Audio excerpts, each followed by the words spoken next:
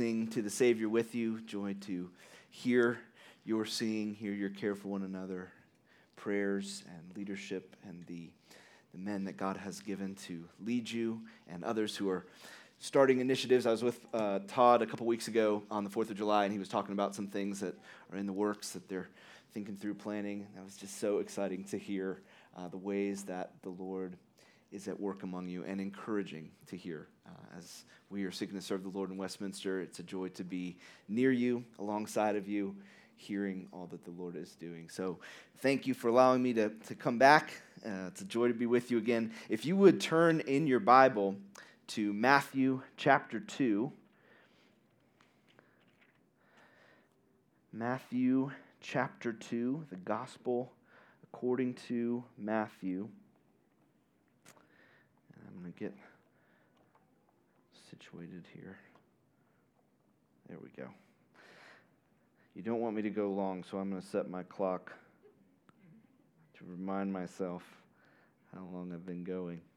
When I was talking with Mark about just different options for what to preach down here, and he selected this passage, I thought, well, that's perfect, because when we looked at this passage during our Advent series up in Westminster, I talked about how we tend to think of this passage and Luke 2 as sort of like Christmas decorations. You pull them out once a year, and you take a look at them, and they're nostalgic and they're fun, and then you put them back and you don't think about them for the rest of the year. And so I talked about how that's not the way this is intended to be. This is part of God's Word, intended to nourish our souls and strengthen our faith. And so I thought, well, great, we're doing it in July, and that I don't even need to mention that, you know? And then I thought, well, no, you can't not mention that, because if you don't mention that, here's what people are going to think. Great. The guy comes down from Westminster and gives us a leftover Christmas sermon. You know, like you reach in the back of the pantry and grab that piece of Christmas candy that is still there. You know, that is not what this is, okay? I was excited because the truth in this passage is food for our souls all year. It is not just a Christmas passage. In fact, I looked this up this morning. I wasn't sure exactly. Christmas wasn't even celebrated at this point when Matthew wrote this. Not until, I think, the middle of the 4th century did Christmas even begin to be an event. So Matthew's not writing a Christmas story. Matthew is telling us about our Savior. So July or December, this is food for our souls. So, would you read with me Matthew chapter 2, beginning in verse 1. Now after Jesus was born in Bethlehem of Judea in the days of Herod the king, behold, wise men from the east came to Jerusalem, saying, "Where is he who has been born King of the Jews? For we saw his star when it rose and have come to worship him." When Herod the king heard this, he was troubled, and all Jerusalem with him.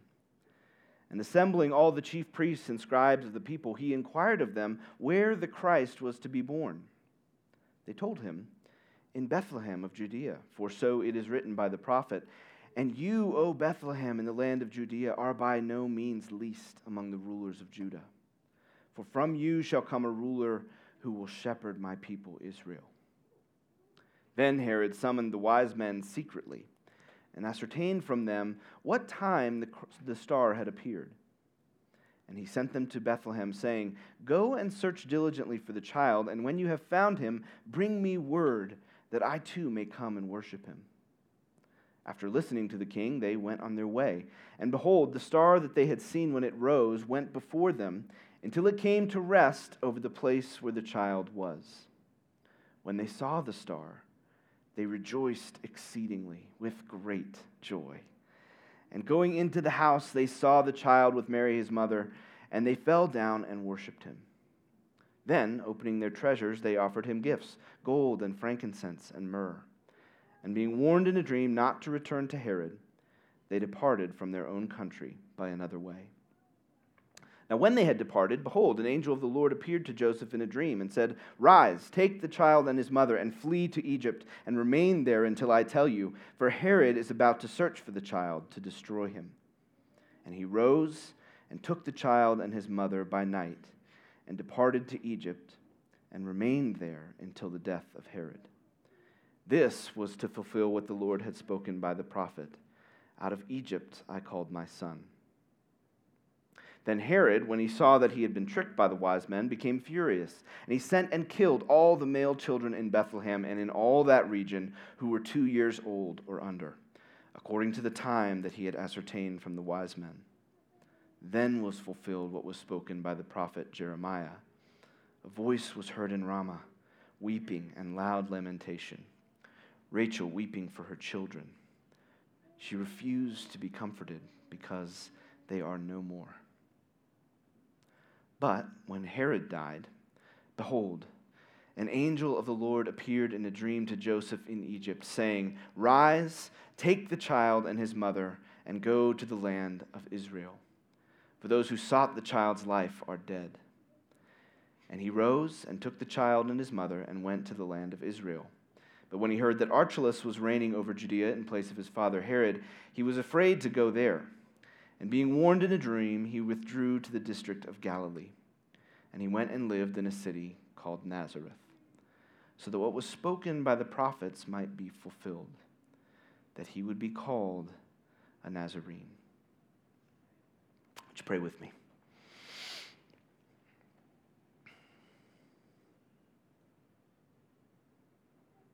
Father, you say that your word revives the soul,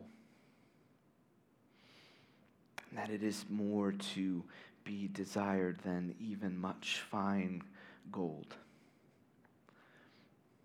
But Lord, you know that we, in our weakness, in our sinfulness, in our distraction, can fail to receive from your word what we ought to receive. Lord, and you know full well that I am not able to faithfully deliver what your word is intended to accomplish unless you help. Lord, you have to make the preaching of your word effective for your people. So please do that now as we look at this so familiar passage. Let our souls be strengthened. Let our love for you be deepened. Let our trust in what you have done for us be freshly firm. And let that produce joy, fresh joy in you, our Savior. In Jesus' name. Amen. Let me know if I need to do anything mic-wise. Although probably what I'll do is just do this and let you come up and do whatever. Because that would just make it worse. I was thinking this week as I was preparing, I was remembering a picture from one of the children's Bibles. I don't remember which one. That we had when I was a kid. And I actually looked at it this morning, and there's a million different versions of this same picture, but it was coming to mind all week when Adam and Eve are leaving the garden, and there's an angel or a light, however the picture depicts it, in the background. In the foreground, there's Adam, and he has his arm around Eve, and Eve has her face in her hands, and she's weeping. That most profound moment of grief, I think, in all of human history, aside from perhaps when the Savior died. The deepest moment of sadness, that is the foundational moment of sadness and grief for all moments of sadness and grief, when, as Milton captured in the title to his poem, paradise was lost. Can't get our minds around fully the tragedy of that moment. But we live, do we not, with the tragedy of that moment. When we hear across our news feeds, another shooting has taken place. Another missile has struck a civilian apartment building. Another leader, it seems, is not willing or able to lead with conviction and clear vision. We feel it more personally when we go into the doctor's appointment not knowing exactly what's going on, but coming away with something far worse than we imagined. or when the prayer for good things, surely things that God would approve of, surely things that he wants us to have. Salvation of a close loved one, the longing for a child or a spouse, the desire for a career. I'm not looking to be a millionaire. I just want to use the gifts that I think God has given me. And those prayers just don't seem to go answered. Or even more poignantly, more deeply, we feel that grief depicted in Mary leaving the garden. We feel that grief, do we not, when we battle with our own sin, or when the sin of others affects us? When will it be that the curse of this world will end? When will it be that we won't live, even if they don't directly confront us, when we won't live in a world where these things are possibilities anymore? When will it be that we are not cast out from the garden, but able to approach God freely, without fear, without doubt, without any sense of the reality of our sin in light of his holiness? When will that be? When, I love the way it's described, God walked in the garden in the cool of the day, as if that was just sort of the normal afternoon routine. When will that be again? Well, it is to that longing that Matthew intends to speak. But for the readers in Matthew's day, there was a particular problem. Because something I didn't appreciate when I looked at that picture as a kid is that even as Adam and Eve left the garden, there had already been a promise that went out. Tragic as that moment was, the promise had already gone forth. In the same moment that God announced the curse, he said, I will send one who is going to reverse what has just happened. He's going to undo this tragedy. He is going to redeem my people from this curse. And so down throughout history, Adam and Eve hoped in that promise. The people of God hoped in that promise as God filled it out and clarified and added things to it. And so to the people in Matthew's day, they looked for when that one who would come, who would end this curse, who would restore us to where we were meant to be. But if they were familiar with all that God had said, it would seem that a man from Nazareth could not possibly be the answer. If they were familiar with all the different things that God had promised and provided to the prophets, then a man from Nazareth is a contradiction. He is an imposter. So Matthew, inspired by God, intends to answer that objection.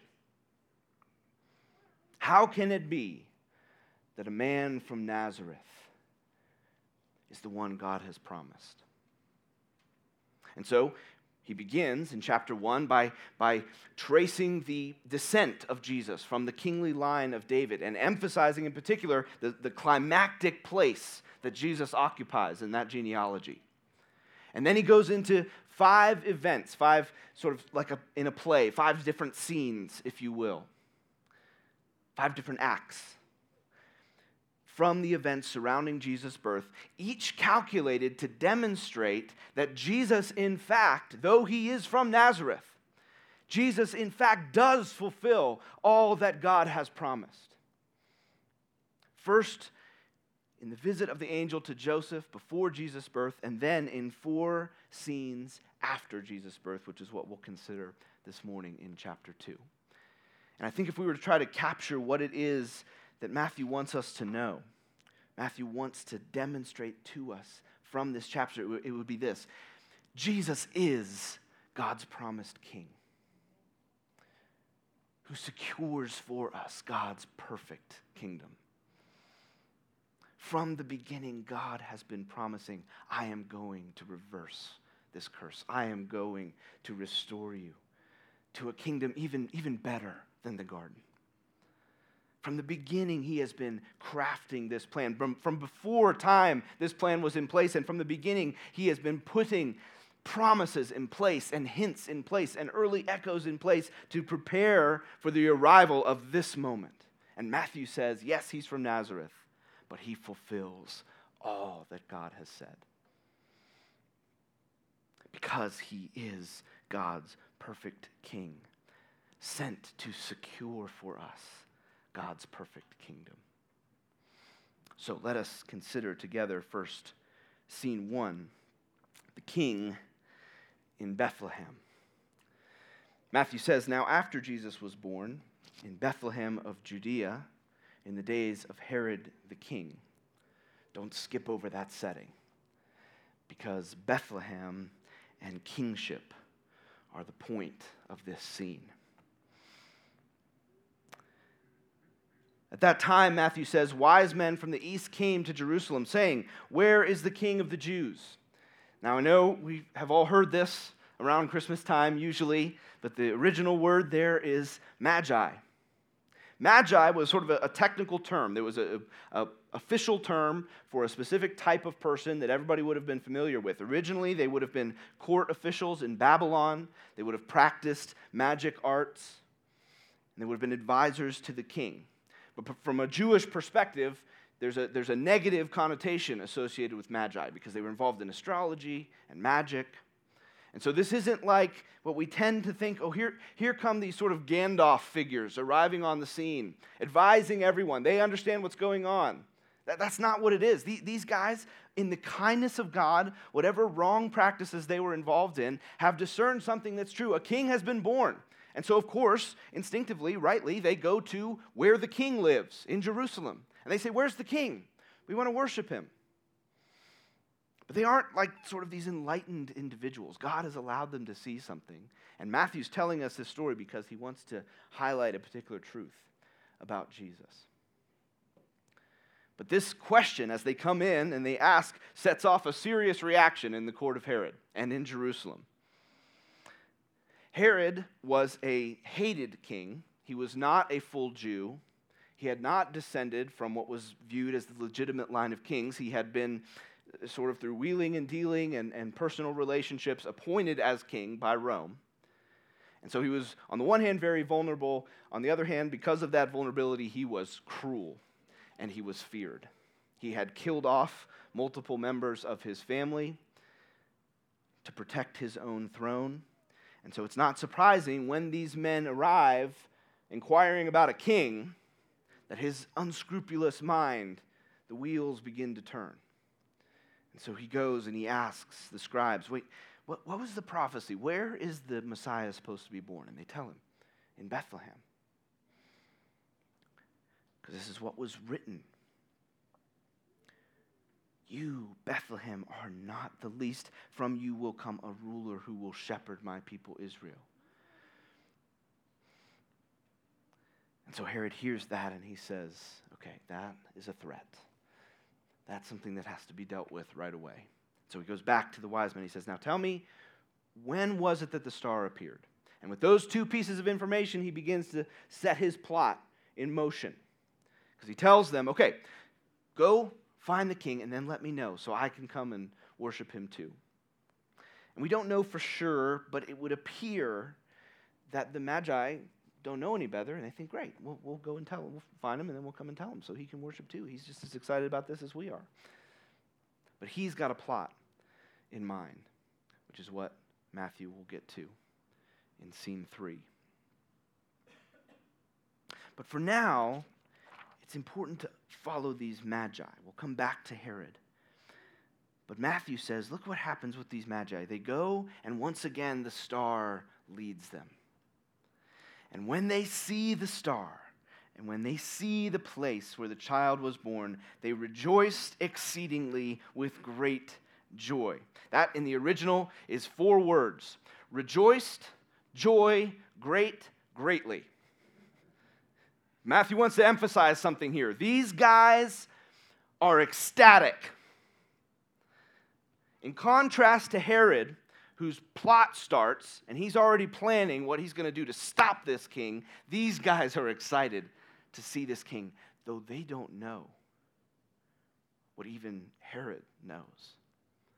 They don't know, apparently, the prophecies, God's promises about Bethlehem, a king and a shepherd. God had promised another king and another shepherd who would come from Bethlehem. David, the shepherd boy, had come from Bethlehem. God had appointed him as king, and he had been the king over the golden era of the people of Israel. The man after God's own heart. The man through whom God spoke and pronounced blessing and promised that there would be a son from his line on the throne forever. And so for the people of Israel who went through corrupt king after restoration king who wasn't quite perfect, after another corrupt king, after another corrupt king, after another corrupt king, for the people of Israel who seared in their memory was the exile because they had rebelled against God. And one of the buzzwords throughout the prophets speaking into that time was, the shepherds have failed. The shepherds have led my people astray. And so they looked back, like we look back at some of our favorite presidents, and said, someday there will be a son of David. Someday there will be a perfect shepherd king, and we will not fall away from the Lord again. And we will realize what it is we are supposed to be. This kingdom that we long for will be here when that shepherd king comes. These magi don't know all of that. But Matthew tells us this story because his readers do. And he wants to show, do you see God is keeping his promise? These men, they don't know why, but they rejoice exceedingly with great joy because this is an exceedingly, greatly joyful moment. God is keeping his promise to send the shepherd king. As he said from the beginning, so he is doing now, the perfect king. The king that David wasn't. He wasn't perfect. The perfect king has come just as God promised. Which leads us to scene 2. The son in Egypt. After the wise men depart, and again it appears that they believed Herod because the angel has to warn them not to go back to Herod. But after they depart, then an angel appears to Joseph. And there's urgency in his voice. It's the middle of the night. Get up. Take the child and his mother and go to Egypt. And stay there because there's someone who wants to kill. Herod wants to kill this child.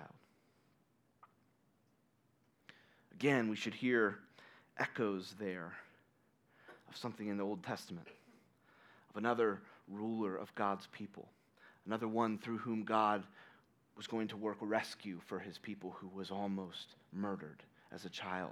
Moses had been divinely rescued from a wicked plot. And so Jesus is also divinely rescued. But Matthew draws our attention to this prophecy. This was to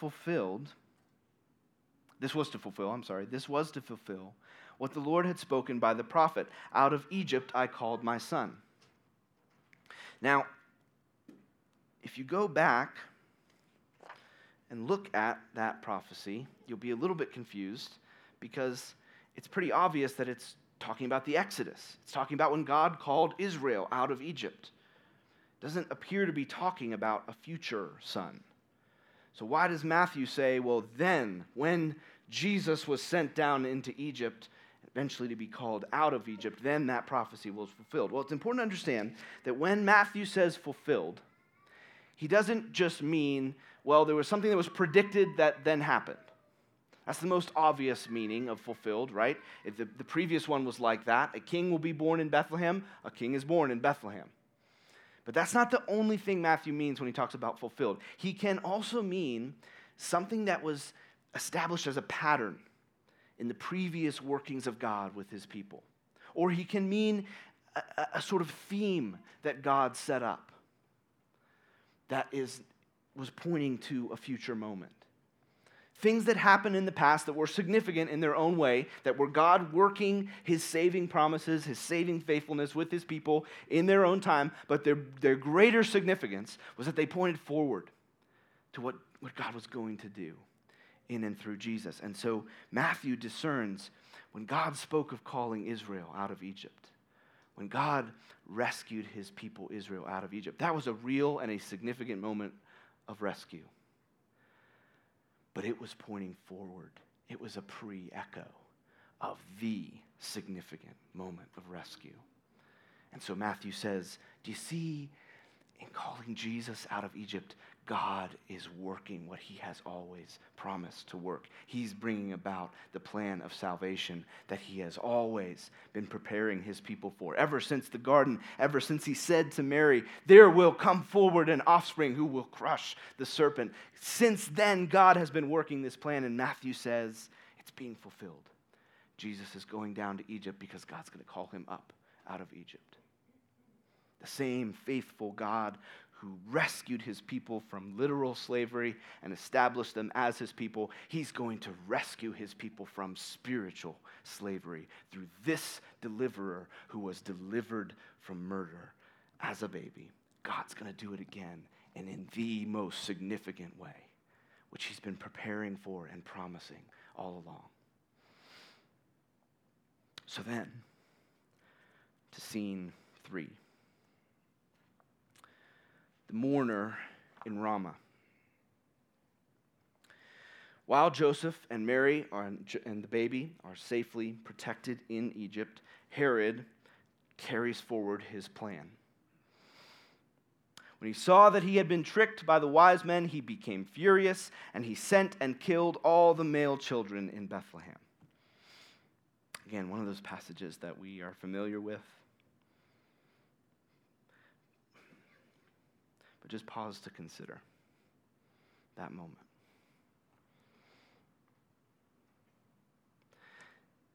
Recently hit our news, children being killed in their school classroom.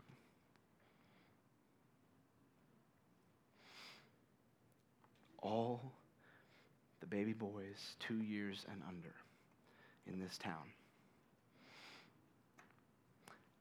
Herod's soldiers ride in, destroy them, destroy lives around them, and ride out. Why? Because this man will not have a rival to his throne. The weeping of this fallen world is poignant in this scene. Such things have been since the beginning. They ought not to be.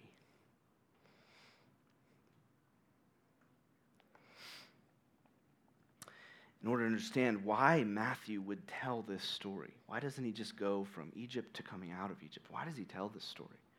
Well, again, he's demonstrating that God is keeping his promise, and he's keeping it in Jesus.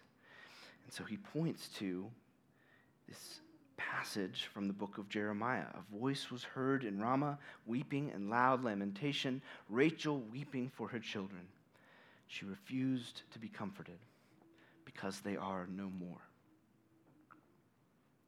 The city of Ramah was about 6 miles north of Jerusalem. And so in Jeremiah's day, as the people of God were being exiled, sent out of the promised land, after military defeat, after death and carnage and siege and starvation, as they're being sent out, Ramah was a sort of stopping point along the way. And so this is speaking of a sort of poetic reference to the grief of the people of God who have sinned against God, rebelled against God, are experiencing God's judgment. And so children are dying, mothers and fathers are dying, grandparents are dying, and they're being sent out from the promised land. And so, poetically speaking of Rachel weeping over the people of Israel. It's a reference to this time of exile and experiencing God's judgment, but if you look at Jeremiah 31, you will see that aside from this verse, the rest of that chapter is good news. The rest of that chapter is God saying, weep no more, because I am going to reverse this exile. I am going to bring you back to this land. And so it would appear that Matthew, knowing his readers, would know that context, wants to reference that whole thing. Yes, there is a tragedy happening, as has happened since the beginning of time because of the reality of human sin, but God is at work reversing it. God is bringing it to an end. The promise to the exiles in Jeremiah's day was just a pre-echo of what he is doing now in the life, the birth, what will soon be the ministry and then the death of Jesus Christ. It's important to think for a second about that context back in Jeremiah. God is announcing judgment, just judgment, because his people have rebelled against him. The tragedy that they're experiencing, the real grief that they are experiencing, is the result of their sin. Again and again, God warned his people and pleaded with them to repent and to turn back, and they would not, and so exile came. And even then, God is saying, I see the weeping. It's there because of your sin, but I see it, and I'm going to reverse it. All the tragedy that you're experiencing is my judgment, and yet I'm going to bring you back. I'm going to restore you. It's not just a sort of helpless God on the sidelines saying, this is really bad, but I promise I'm going to fix it. It is God the judge at the same time proclaiming, I am going to restore you. Just as he said to Mary, there will be death, there will be pain, there will be struggle, and I am going to send an offspring who will reverse it all. The compassion of God, not merely to know of suffering, not merely to know of the realities of this fallen world, but to be able to, at the same time, be just, to impose judgment, and yet to weep over the results of that judgment. He weeps over his people as they rebel against him. He weeps over them as he sends them into exile. Friends, he has wept over this fallen world from the moment he pronounced the curse, even as he has been promising and carrying forward the reversal of the curse.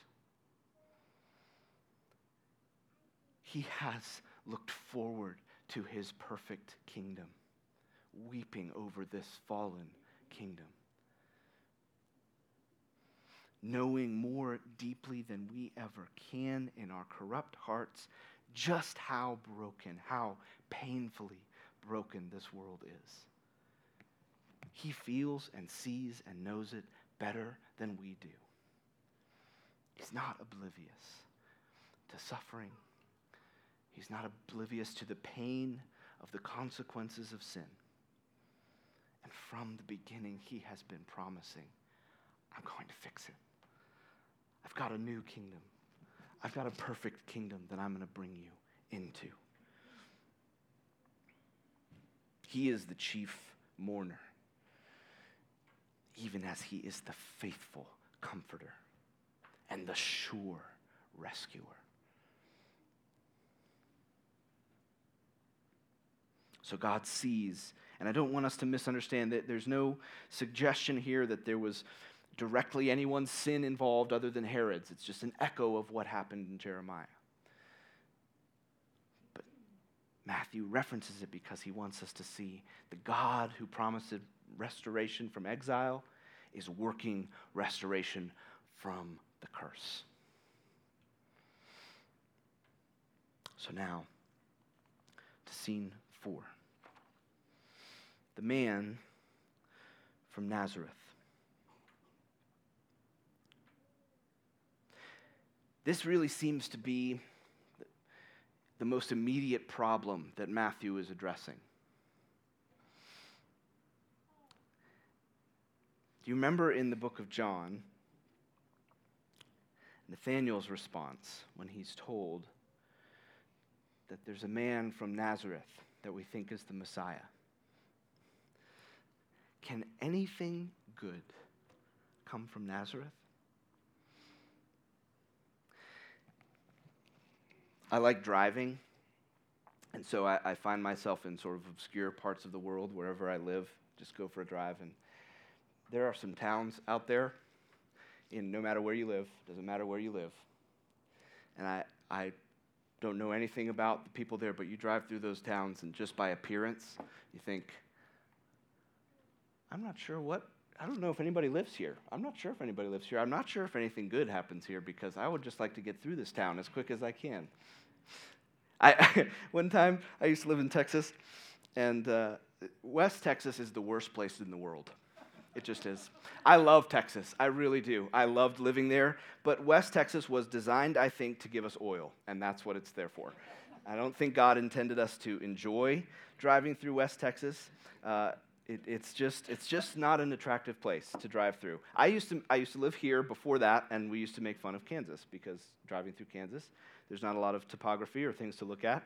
I love Kansas now because it's not West Texas. West Texas West Texas is there for oil wells, and I'm grateful for oil wells, but I don't want to look at them. I want to receive the product and not look at it. But we drove through this little town in West Texas, and I don't know if this hotel was still open or not, but there was a hotel that had, this was 2008, 2007, it had a sign that said, full boldness, excited advertisement, television and air conditioning in every room.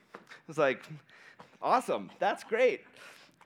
I have never been in a hotel that didn't have both of those things. So anyway, there are places in the world that I understand, and I'm sure people from those places would say the same thing about me, but I understand Nathanael's snobbish response. Can anything good come out of Nazareth? That was the sense. And Matthew's trying to tell people the Savior came from Nazareth. People are going, I don't think so. I don't think that's where the Savior comes from. In fact, there's a prophecy that says he's coming from Bethlehem. And you want to tell us that this man named Jesus from Nazareth is the Savior? I don't think that's possible. And so Matthew says, let me take you by the hand. Let me show you how this happened. He was born descended from David. Before his birth, an angel appeared and said, the child to be born will be called Emmanuel, God with us. He was, in fact, born in Bethlehem in fulfillment of the prophecy, the ruler will come from Bethlehem. He did go down into Egypt in fulfillment of what God had prepared and promised ahead of time. I'm going to call my son out of Egypt. While he was there, once again, an echo of the tragedy of this world that he had come to reverse. And now, he winds up in Bethlehem, in Nazareth, not because he was born there, because that would have contradicted the prophecy, but because God is sovereignly guiding and protecting him from another evil king, Archelaus, the son of Herod. God is the one who sovereignly ordained this remarkable sequence of events so that this baby boy descended from the line of David could end up in Nazareth. So to those who would object, nothing good can come from Nazareth. Matthew says, God worked step by step to put his son in Nazareth. Don't let that be a hindrance. But it's not just that Matthew wants to overcome an objection. It's not just that he wants to prove something. Commentators have various different ideas of what this prophecy is that Matthew references.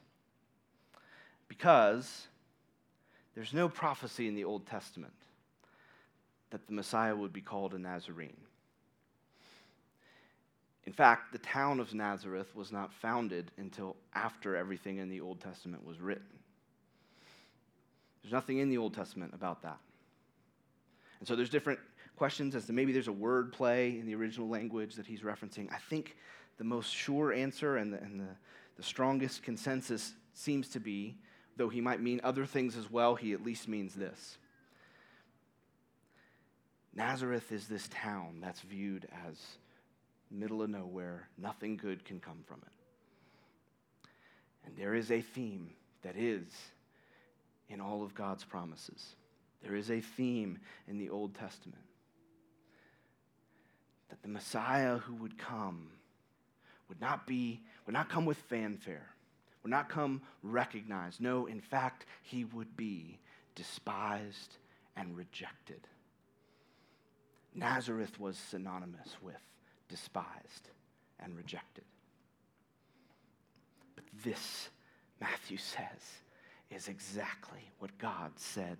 He is going to send one who will not be recognized, who will not be seen, who will be hated, who will be opposed, and eventually he will be crushed by God himself. Because God is not standing off, looking at the tragedy of this world and saying, I hope you fix yourselves. He is saying, not only do I promise to fix it, I am going to send my own son. My own son is going to come into this broken, destroyed, tragic world. He's going to set aside his glory. He's going to set aside paradise, of which the garden was simply a reflection. He's going to take on flesh. He's going to look like any other man.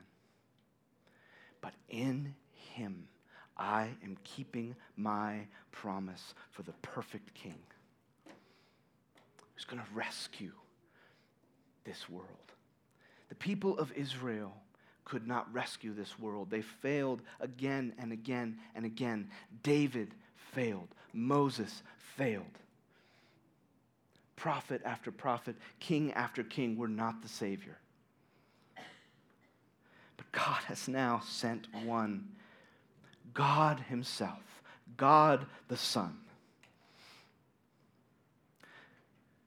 to be the perfect king who will not fail. To be the perfect son who will obey the Father perfectly. We'll see that in the next chapter. To be the perfect prophet who will speak truly of God. To be the one to reverse this curse. God is keeping the promise that he has made all along because Jesus is this promised king who's bringing God's people into the perfect kingdom. My friends, we live in a relatively comfortable and relatively easy place in history.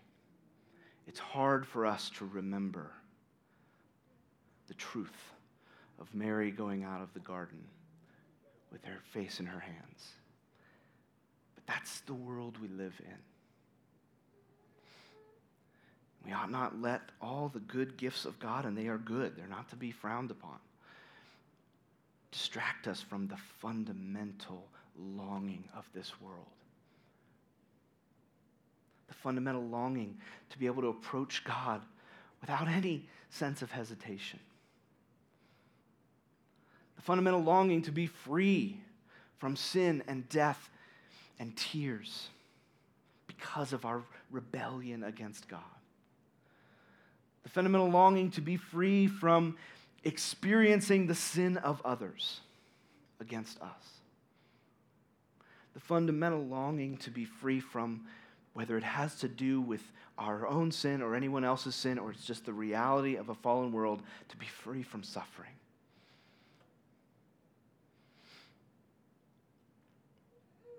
I know there are those here who have suffered, who are suffering. Moments of suffering hit us especially hard, I think, because we live in such a comfortable time and place in history. But friends, moments of suffering bring us face to face with the reality of this world. The reality of what has been lost. And they ought to bring us in a sweet way, in a poignant way, face to face with the hope of a Savior who says, I am fixing it. I have come to fix it. God has promised from the beginning a perfect kingdom, and he sent his Son to bring it about. Perfectly from the beginning, keeping all his promises. The Son who kept all of God's commands so that we could be counted righteous. The Son who received in our place on the cross the righteous curse so that we could be forgiven. The Son who reigns now, once and forever, the perfect King, never to be removed from his throne, never to fail, never to fall short, because once and for all, he has accomplished what God promised, what God sent him to do. The perfect kingdom, my friends, has already come. It is in the process of coming. We live now in it. We look forward to its full fulfillment. Why? Because the perfect King came. We live in a sad world, but we live with the joy of a kingdom to come because we have the perfect King that God promised, and he kept that promise. So let us live aware of the tragedy of this world, but let us live in hope because our promised King has secured our place in the perfect kingdom. Let's pray.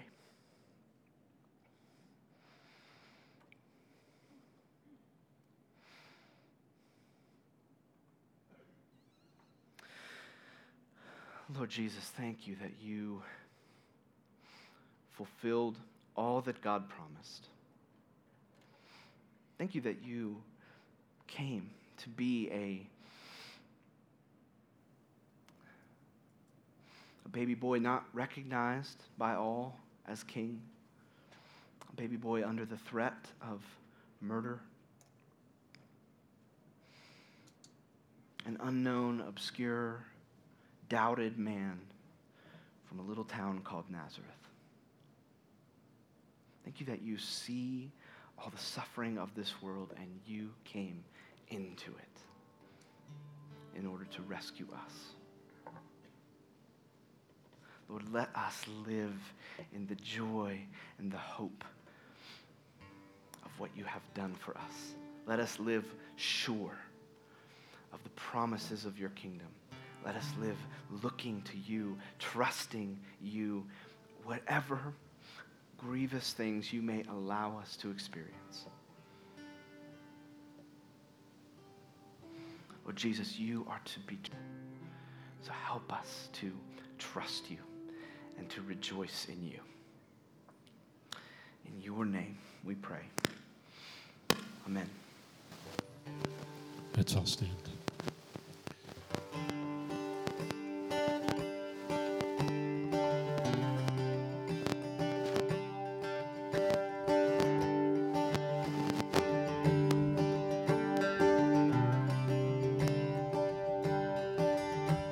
Oh God of power, living word, the one who made the stars, who with your glory filled the earth, dost earth made beating hearts. You loved us when